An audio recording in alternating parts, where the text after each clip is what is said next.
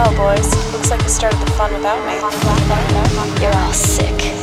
Every last one of you. We're going to need a bigger gun. What's the matter? You scared of things that go boom?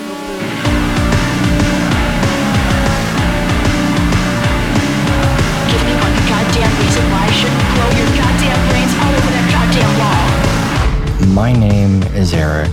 I'm joined today by Michael, who called this what kind of double feature? Was Rascally Kids. Rascally Kids. Ridiculous. I'll have you know, I'm still having trouble with my throat, obviously. We did look into it, dear audience. There's nothing that can be done. It's just fucked. So, sorry. Is this bad? Does it sound okay? I can't hear this. I'm inside my own body. I think it sounds okay. Yeah, I mean, I don't know. Well, if it's not bothering you, slightly. then it will bother literally no one. Nocturama and Monos are the movies. Is that the order? Do you prefer that order? I mean, you gotta. Sure. Yeah, Nocturama is kind of the slow burn of the two, right? You can't. By the time you get into Monos, you're just descending into crazy town. So. Okay, so it's like a Rascally Kids double feature. It's like a Follow Some Youths Be Bad double feature. It's a heinous things done by children to adults double feature. And another fun one of these. We get to do these every now and again. It's a I can't believe I didn't know that movie existed double feature. Yeah. All right. Look, I got to talk to you about these movies. Before we do that, without your support, double feature may not survive into the next year. So I got to tell you about patreon.com/double feature. Ooh, do I get a mattress? Where you go, you don't get a mattress or an apron, but you do get some diet pills. No, you don't get those either. You can tell I've stopped listening to podcasts because my podcast references are all from like 3 years ago. Right. It is where you go, patreon.com/double feature, to keep the show going. And that is what we need right now. Some people to step up. Hopefully you like the programming and you want to hear more of it. That's really all I got to say about it. I want to know, this is a great fucking double feature. Can I talk to you about this double feature? I mean, I think that's literally what I'm contractually obligated to do for the next 40-so minutes. Well, this is okay. So this is also like just a crazy way to tell these stories, the way these movies do. Yeah. But I want to talk a little bit about the sort of artistry of doing this. This was one that you picked out.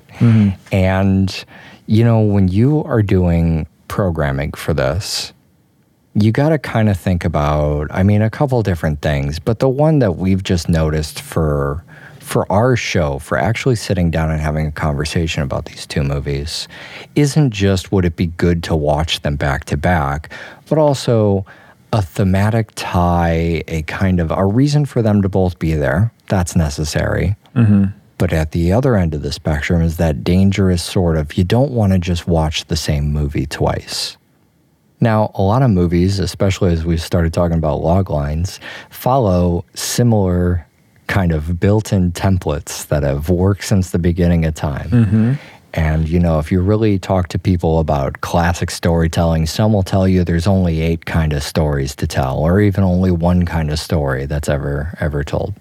So, you know, if you could just make double features based on pairing movies that are basically the same fucking movie. So I get afraid of that sometimes when I'm like, ooh, this is a good idea. And my first thought is always, is it too good of an idea? Is it too, you know? Right. And I think that this double feature should be too on the nose. Even if I had this idea, Michael, I would have gone, no, these are both kind of about kids or terrorists type of, you know, or kids creating. I mean, I guess, you know, in Monos, I'm less inclined to call them terrorists, but they're holding a hostage. So whatever nomenclature you want to use, we're talking about the same kind of idea. And it's close enough, although maybe there's a distinction even there, that it would not have passed my secondary check of like, are we just doing the same movie twice? But man, not only does it pass that, But the very fear I would have that if you do the same movie twice, you run the risk of diminishing what is special about the film by finding a second film that does the same fucking thing. Right. So if it's got a good hook to it, and then you find a second one that has the same fucking hook, then it's kind of like, oh, it doesn't really have that good of a hook. There's two of them. Mm-hmm. But instead, this pair today, you just realize how much more there is than the hook, and also how different the hook ends up being. Right. You know, these two things that maybe you would have said were similar, when the events play out, they couldn't appear to be about more different things. They're telling two totally different stories. And I just wanted to, call out, I know it's not the year end, and I'll forget how good this was by the year end, so I'm telling you today that it was really fucking great. Yeah, I think, when you're looking at these two movies, should we start with Nocturama, right? That's the way we're doing this? Yeah, let's do it. So Nocturama, the main difference, right, is Nocturama is how these kids respond to the world. Mm-hmm. And in Monos, there's less world to be interacted with. Yeah. Right? That's so Nocturama, this movie came to me. One of the things that we always like to do when we're trying to figure out what movies to put on double feature is this guy, his name is John Waters. He puts out an annual list of his favorite movies of the year. And so I just like to dive back into his lists. And this was on his 2015 or 16 list of top 10s of the year. And that's where I first heard about it. I'm familiar with these lists. I have heard of these. Yeah. John Waters. But it's also funny. So it's also funny with John Waters too. I don't know why his cinematic listicles are what I pay attention to, but I also took as gospel the list of directors from Cecil B. Demented as like, oh yeah, important. Yes, all of these, yes, very vitally important. Let's get them all involved on the show. So that's where I first read about what Nocturama was, but and then me, anybody who's familiar with the show knows how this goes. Somebody says Nocturama, they tell you like 4 words, and you go, shut up, I don't want any more information. Yeah, right.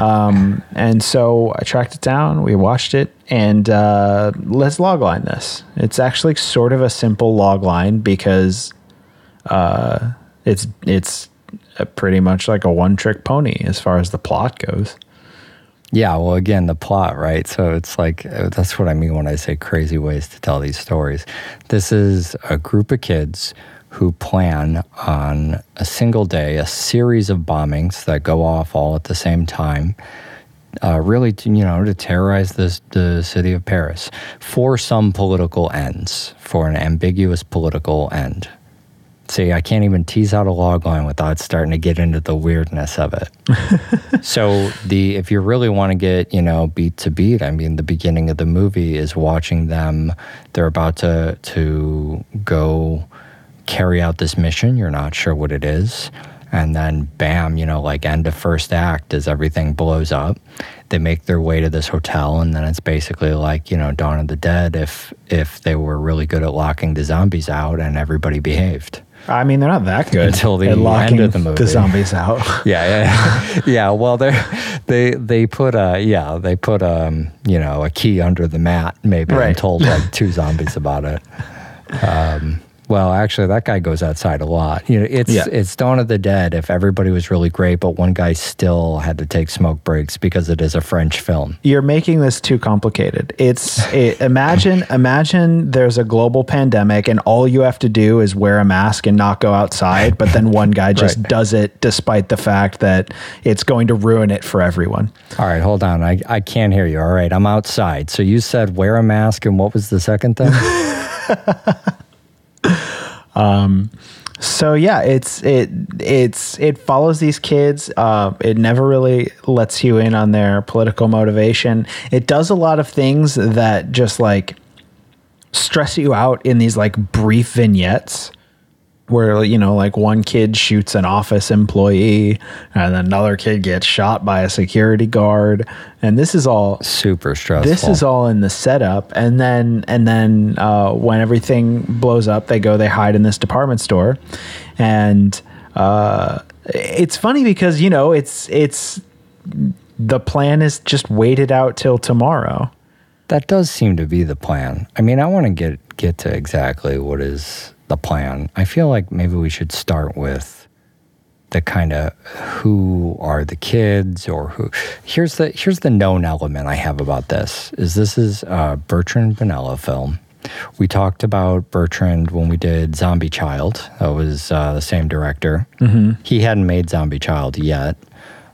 He's also did a movie called The Pornographer, which we won't be visiting on the French Extreme movies, but sometimes gets lumped in with those.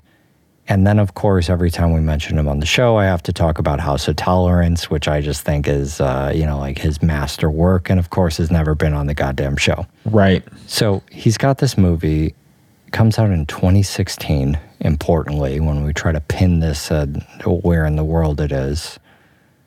And it stars these kids, which I think is, you know, the weird part about both movies, the immediate weird part. So we've kind of talked around, like, maybe what's their ideology, or what do you make of any of these kids? I mean, I think one of the things that's notable is that they're all like different races, which automatically leads you to believe that they are like liberal or neoliberal, right? Mm-hmm. And they're young, so they're probably liberal or neoliberal. Depends if they're young enough to be on YouTube. That's really true. That's true. And then it just feels like an anti-status quo thing. Plus, like you mentioned, it's 2016, so we have this, like, you know, the big red heat is coming up, and all these like ultra conservatives are rising up. It's really difficult to say because at that time the political climate was so tense that either side could be planting bombs. And again, this is France, so it's different than the climate here, but only slightly.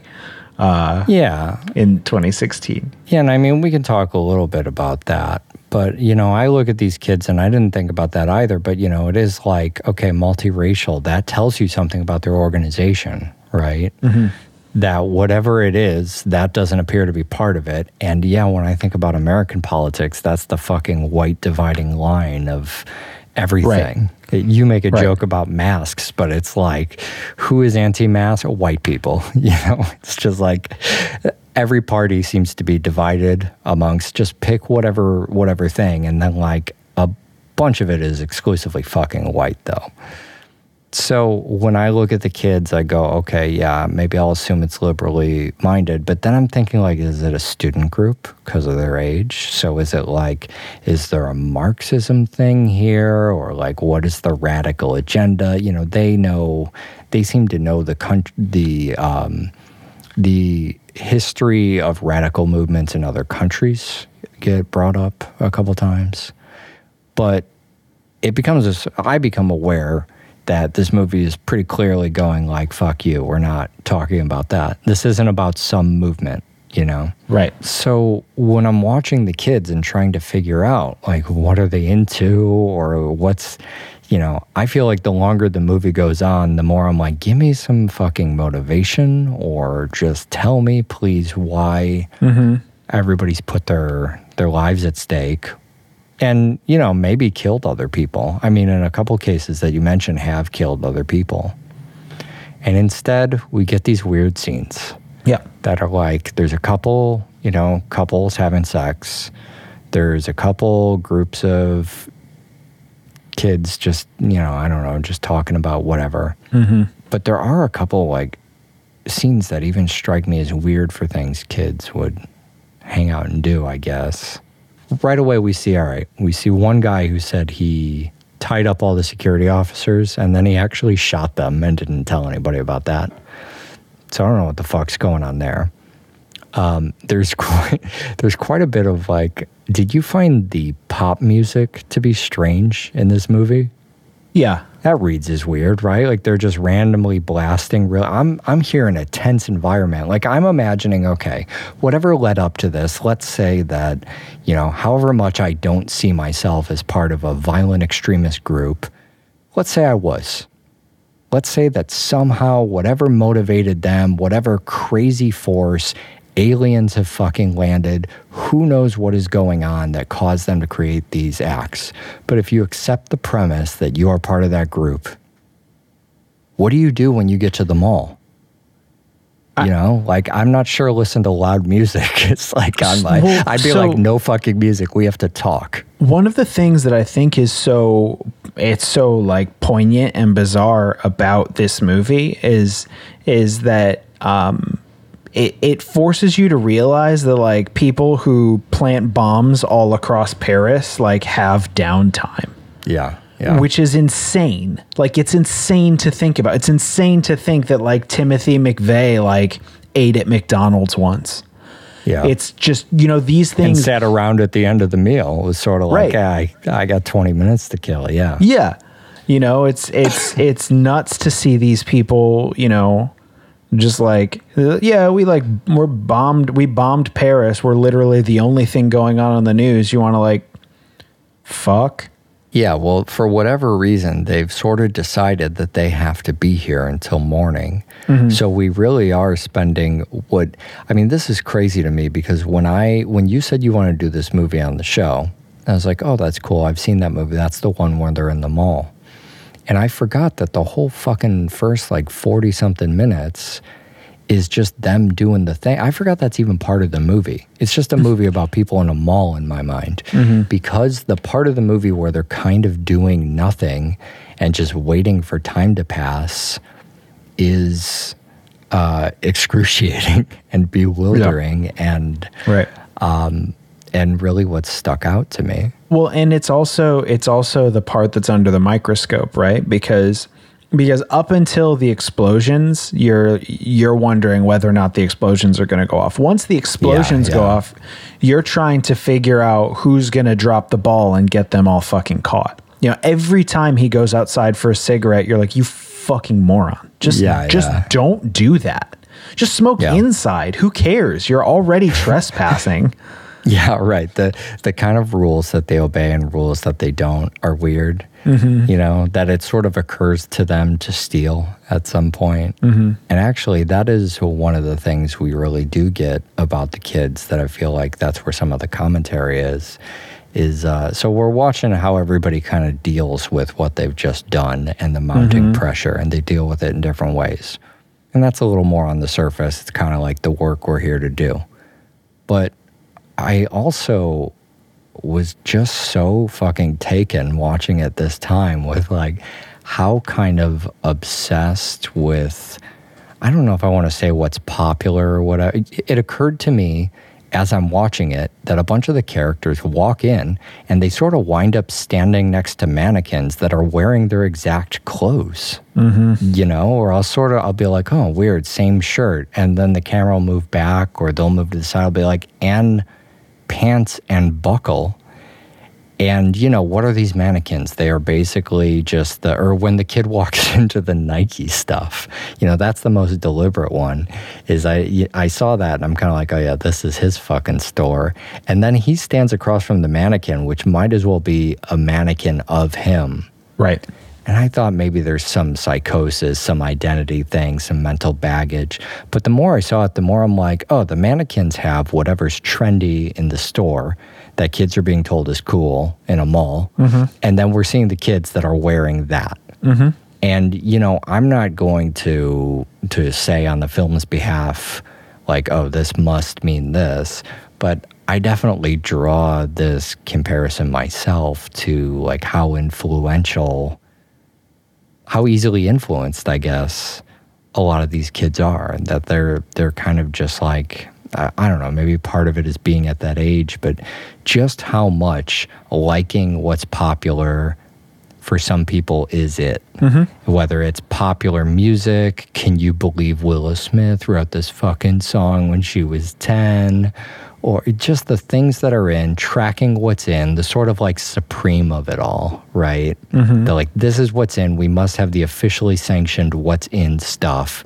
And that's why we're all dressed like the fucking mannequins. And asking each other like what we think of this particular look or that look, when they just committed this radical fucking act. Well, but then it also calls into question, like, how, if they are that easily influenced, like, both of these movies call this into question, right? Is this sort of understanding of, like, do the people committing these acts understand the gravity of the acts they have or are committing? That's constantly sort of at the center of these films, is if they're going to have these conversations, if they're going to dress trendy, if they're going to go outside and have a cigarette, if they're going to, you know, steal from the department store, are they even like truly indoctrinated to the cause that they are in support of?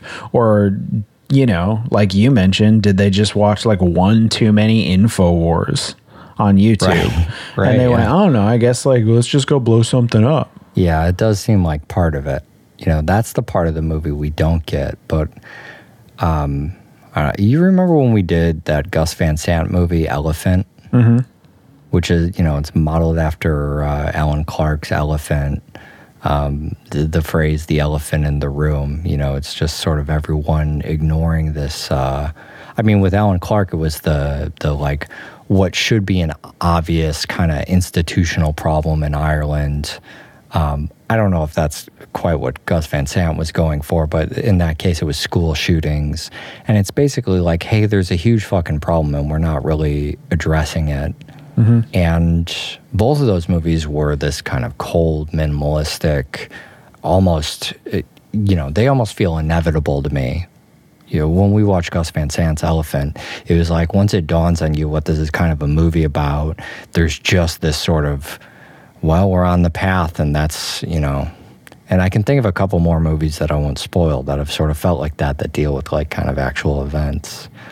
I wonder about that with this movie because I don't know the specific history of, like, what I do know that's going on in France at the time is this comes out a couple months into the Nuit Debout movement, which is like their, you know, it's basically like Occupy, right? You remember Occupy here.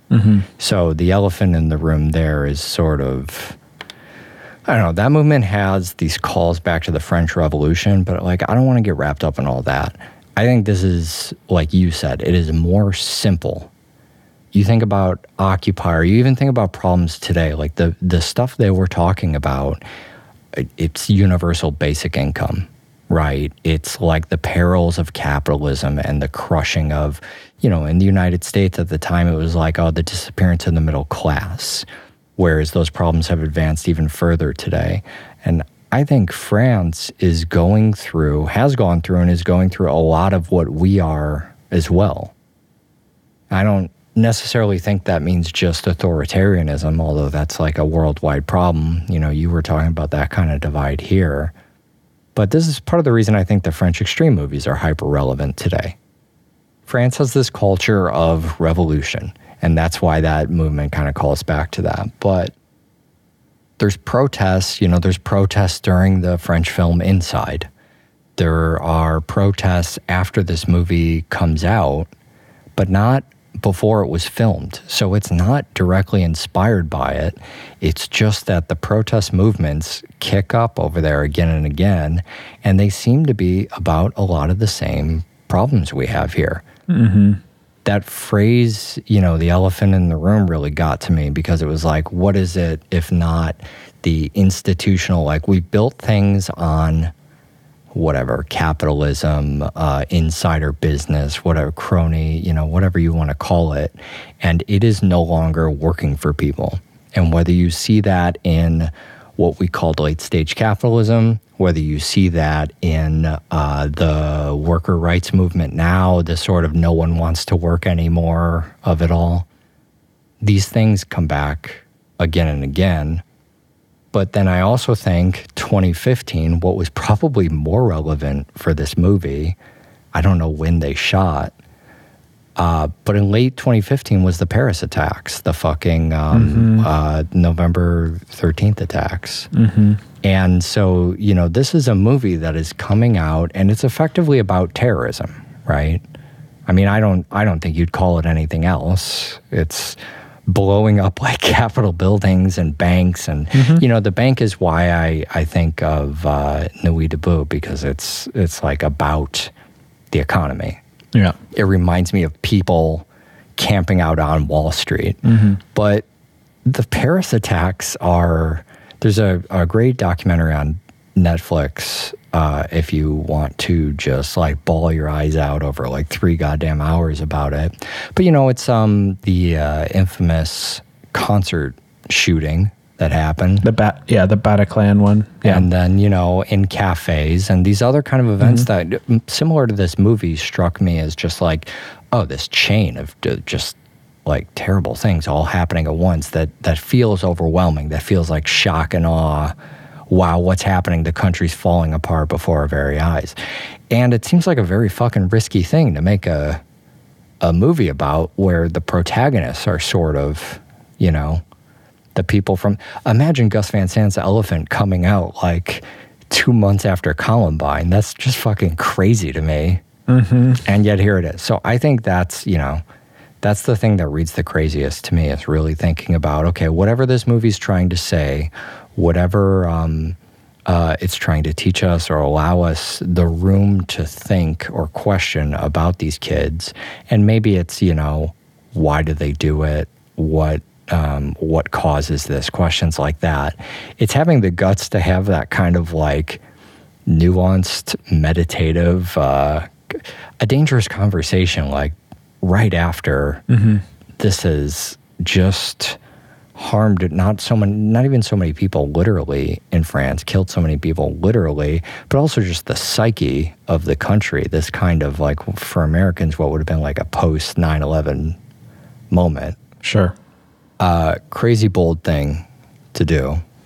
If you are confused about what's going on, you can always go outside and just ask Adele Hanel. Just find her in the street. She'll know. She's always keeping up to date on the latest news. She'll just tell you. That's the second weirdest thing in this movie. Adele, who we saw in Deerskin, and I promised everybody was like a big French to-do. Portrait of a Lady on Fire and in Water Lilies, and I just saw a movie with her at the French Institut Alliance Francaise in New York called The Trouble with You. But yeah, just like as a cameo, just the weirdest, fucking whatever. Anyways, Monos, sorry. I hadn't seen this one before. Yeah, this one, this is one of the, so every year there's like 3 movies that when you go to the theaters, like indie theaters, you get trailers for, and then it just never comes out. Last year that was The New Order. I don't know if you remember seeing trailers for The New Order, and then it just never came out. And Monos was that movie for 2019, and so I saw that it went up somewhere. Because it ended up being a neon movie. That's exactly why those trailers were being pumped out. Yeah, and so it's so much different than Nocturama. It's the same, you know, it's these young kids who are militarized. They're being utilized by another mysterious organization whose motivations are never ever answered, and they are in a remote place on a mountain, keeping a doctor hostage, and that seems to be the only thing they're doing. And watching a cow briefly. They have briefly babysitting a cow. But yeah, it's different. So the main thing just off the top that's different about this movie is that I at no point I don't question whether or not these kids know what they're doing, but I do question whether or not Yeah, it's the brainwash question, right? Like, could they be deprogrammed to understand that what they're doing is wrong? But at no point do I wonder whether or not they understand the gravity of what they're doing. They're orphans on a mountain. Well, yeah, I had like a way of life question about it too, where I was sort of, because it is so ambiguous, I also thought, are we watching something like in developed society that is a fringe organization, or are we watching something in like a war-torn country or like an early development country where there aren't a lot of people? We spend when we get a city at the end of the movie, I'm almost shocked. Like, oh, there's a city in wherever the fuck this place is. Yeah, I think what's funny about doing like a log line for this too is like, again, just a strange way into... I'm going to give you a movie. You tell me how this movie goes, all right? A bunch of kids with a mysterious background and an odd way of life that we don't understand. We explore that way of life. Also, they have kidnapped a white lady who comes from a culture you and I identify with and is closer to the age of the audience. Now, who are we going to follow around in that movie? Obviously, the doctor.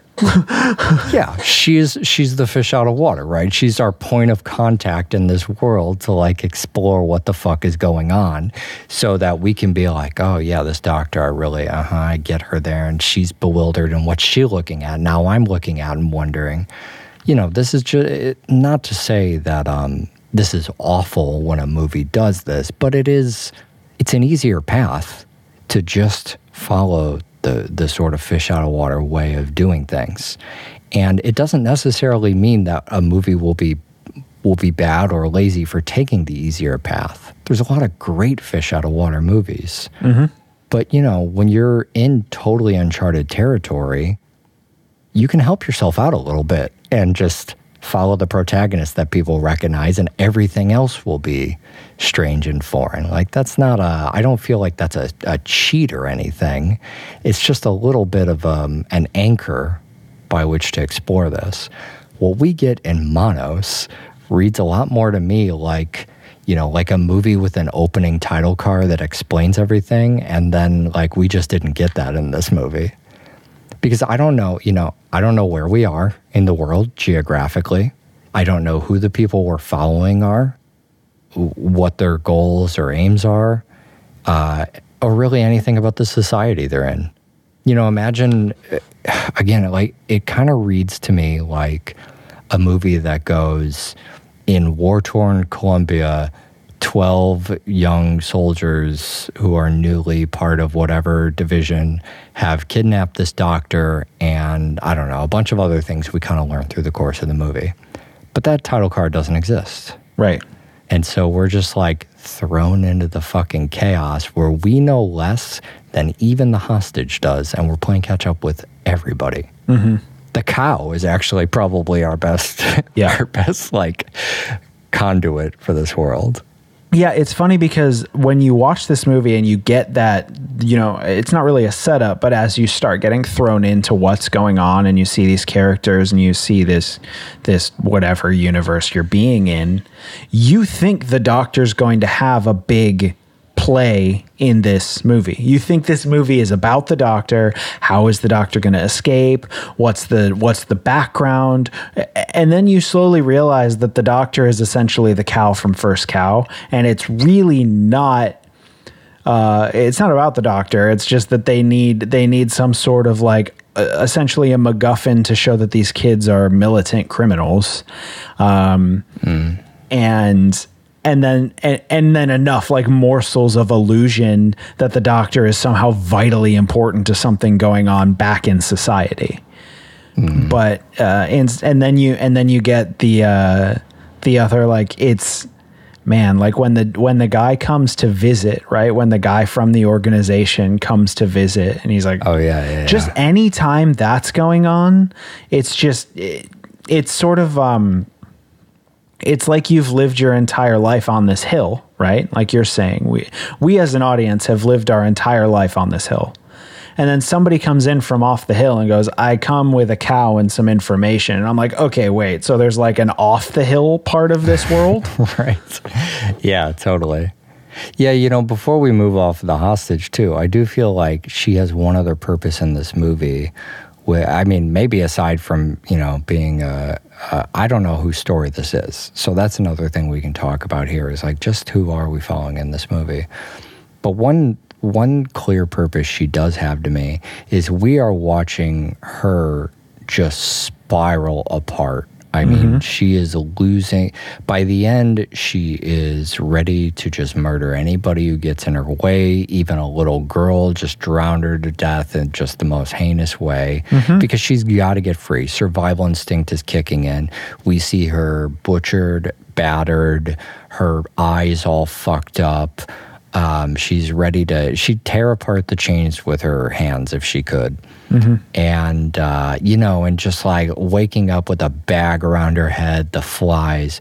So, I mean, we're seeing her really come apart at the seams. And we're not really seeing that with the kids.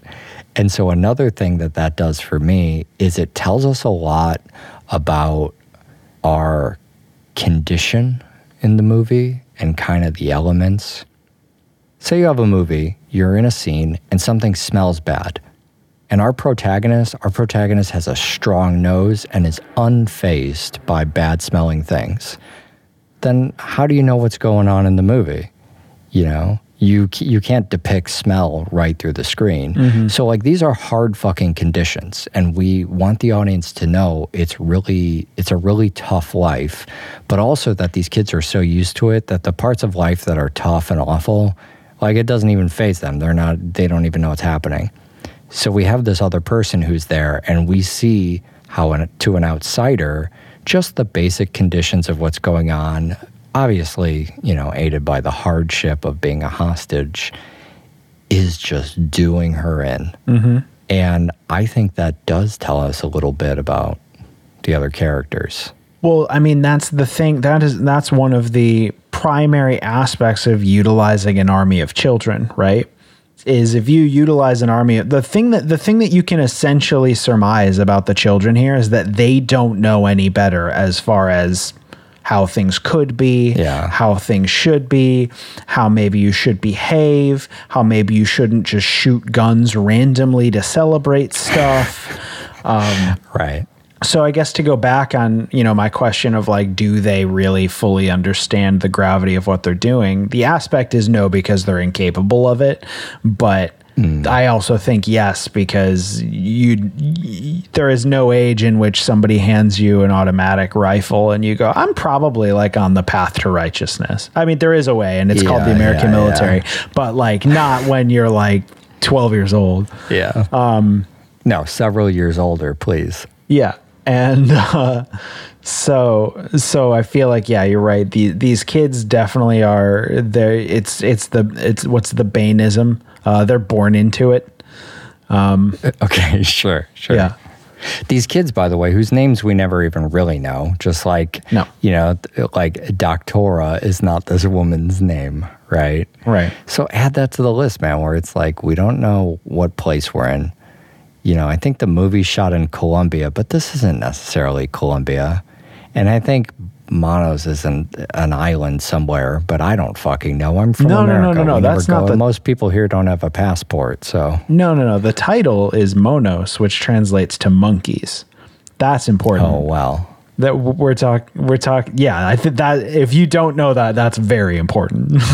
Yeah, I mean, I think there is a moment in this movie. The timing was so fucking perfect. Something happens. I think it's when they put the kid in the pit, and there starts to be a real like rift between them and you know what they've done, and like what happened with the cow. But I forget the exact moment in the film. But I do remember that kid's in the pit, and I just remember saying like, oh, this is getting kind of Lord of the Flies here. And then the very next scene is the pig head on the pike. I'm like, damn, just like willed that into existence. But it's interesting in thinking about if you know Lord of the Flies, like where this is similar and where it deviates. Sure. Because I think, Lord of the Flies, for all its interpretations, I remember the author was always kind of like, no, it's about fucking kids and how they're like, look at these fucking kids. Mm-hmm. And everybody kind of wants to draw apart these, these broader, this is the great part of art, I guess, is like any group of people thrown into a survival scenario. Mm-hmm. Which person in the circle will they vote to kill? Right. Yeah. I've exactly. Yes. Oh, you've watched Circle, the bottle film Circle? Interesting. I've heard of this. But, his take was always sort of like, no, I was like in a grocery store and I saw a bunch of little fucking kids. Like, look at how they behave around each other. Mm-hmm. It's just like, it was really what you joked about the theme of the show being, which is like misbehaving kids, or just this sort of, I don't know, the amazement of just looking at a bunch of especially, just unsupervised children, mm-hmm. and how they kind of like form little rules of society around themselves, ungoverned children.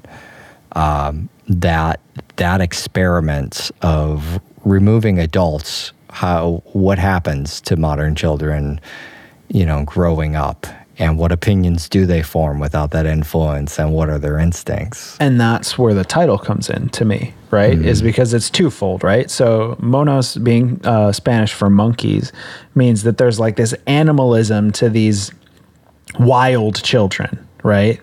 They're essentially they're a version of feral, They have a guy who like comes and like hands them a cow and like tells them they're allowed to have sex, which sure, that's actually, there's a whole social allegory to that. Again, not much different than real society. But also, the idea of like, the term aping something, where you're just like doing a thing you've seen, but you don't necessarily understand what it is. And I feel like in a country, to go back to speaking of the countries themselves, in a country like Colombia, one of the easiest things to ape is being a militant, guns up in the air, shooting into the sky. I mean, sure. It's that and doing cocaine. Those are like the two things that would be very easy to just pantomime if you only knew television for the first 10 years of your life. My grant at the Colombian Film Commission just slipping away as the show goes on. All right, we should get the fuck out of here. Right. See these movies if you haven't seen these movies. I think we relatively low spoilers onto very strange movies, and they'll get you thinking. Keep the mind working. It's important. Doublefeature.fm, patreon.com/doublefeature. I would like to thank Henrik Dinter, the Abbot of Unreason, Tom Leonard, Tony Gleed, and of course John for this insane thing that we're doing next time on the show. I cannot even believe it's happening. I mean, it's here. It's like a little happening. So first of all, just want to stick a flag in it. I told you that if you came back next week, we would give you the exciting conclusion to our list of executive producers. So fuck you if you thought I'd forget. Oh, wow. Wow, look at that. And two, it's Killapalooza next week, y'all. And after probably 5 years of arguing, we came up with a plan to do the Ring movies. So the problem with the Ring movies, and we'll get into this next week, is that there's like the original movie, Ringu, the one we all know came out. And then that like has basically been remade or made a sequel to like 15 times for various reasons. And then a lot of those sequels kind of had their own universes. So we're going to get into a lot of that next week, but suffice to say, we're not going to cover all I think it's like 21 movies are actually within the canonical universe. We're not going to do that. So you could do a whole show, and we've done them off mic, trying to figure out what is the canonical Ring universe. Yeah, because it started. If you're on Letterboxd, you know that annoying thing on Letterboxd where you're like, is this a TV show or a movie? Yeah, we can't decide. You know, that's kind of where you get with the Ring, where you're just like, I don't know, is it DVD-ROM a film? Right. What about this thing that happened in this other country? And, you know, we'll get into some of that. But, there was quite a bit of detective work trying to figure out what the fuck to do here. And so what we agreed on is that we agreed on two things. One is that we would be unable to finish it in a single Killapalooza. So patreon.com/double feature if you want another follow-up to the Ring Killapalooza. And two, the other thing we agreed on is that the most logical place to divide it is right before the American remake. So that will give us 4 films next week. For you playing along at home, those films are in chronological order. Ringu, this film called Racin', which is also called Spiral. How do you spell that? Rasen. All right. Because I plan on playing along at home. Right. I don't know if I told you this. That's so good. That's exciting for me. That's exciting movies, for me. Yeah. Then Ringu 2. And then the one I have to assume is my favorite just by title alone, which is a film called Ring Zero Birthday. Oh, my God. So those will be the 4 films we cover next week on the Ringu Part 1 Killapalooza. Watch more fucking film. All right, bye.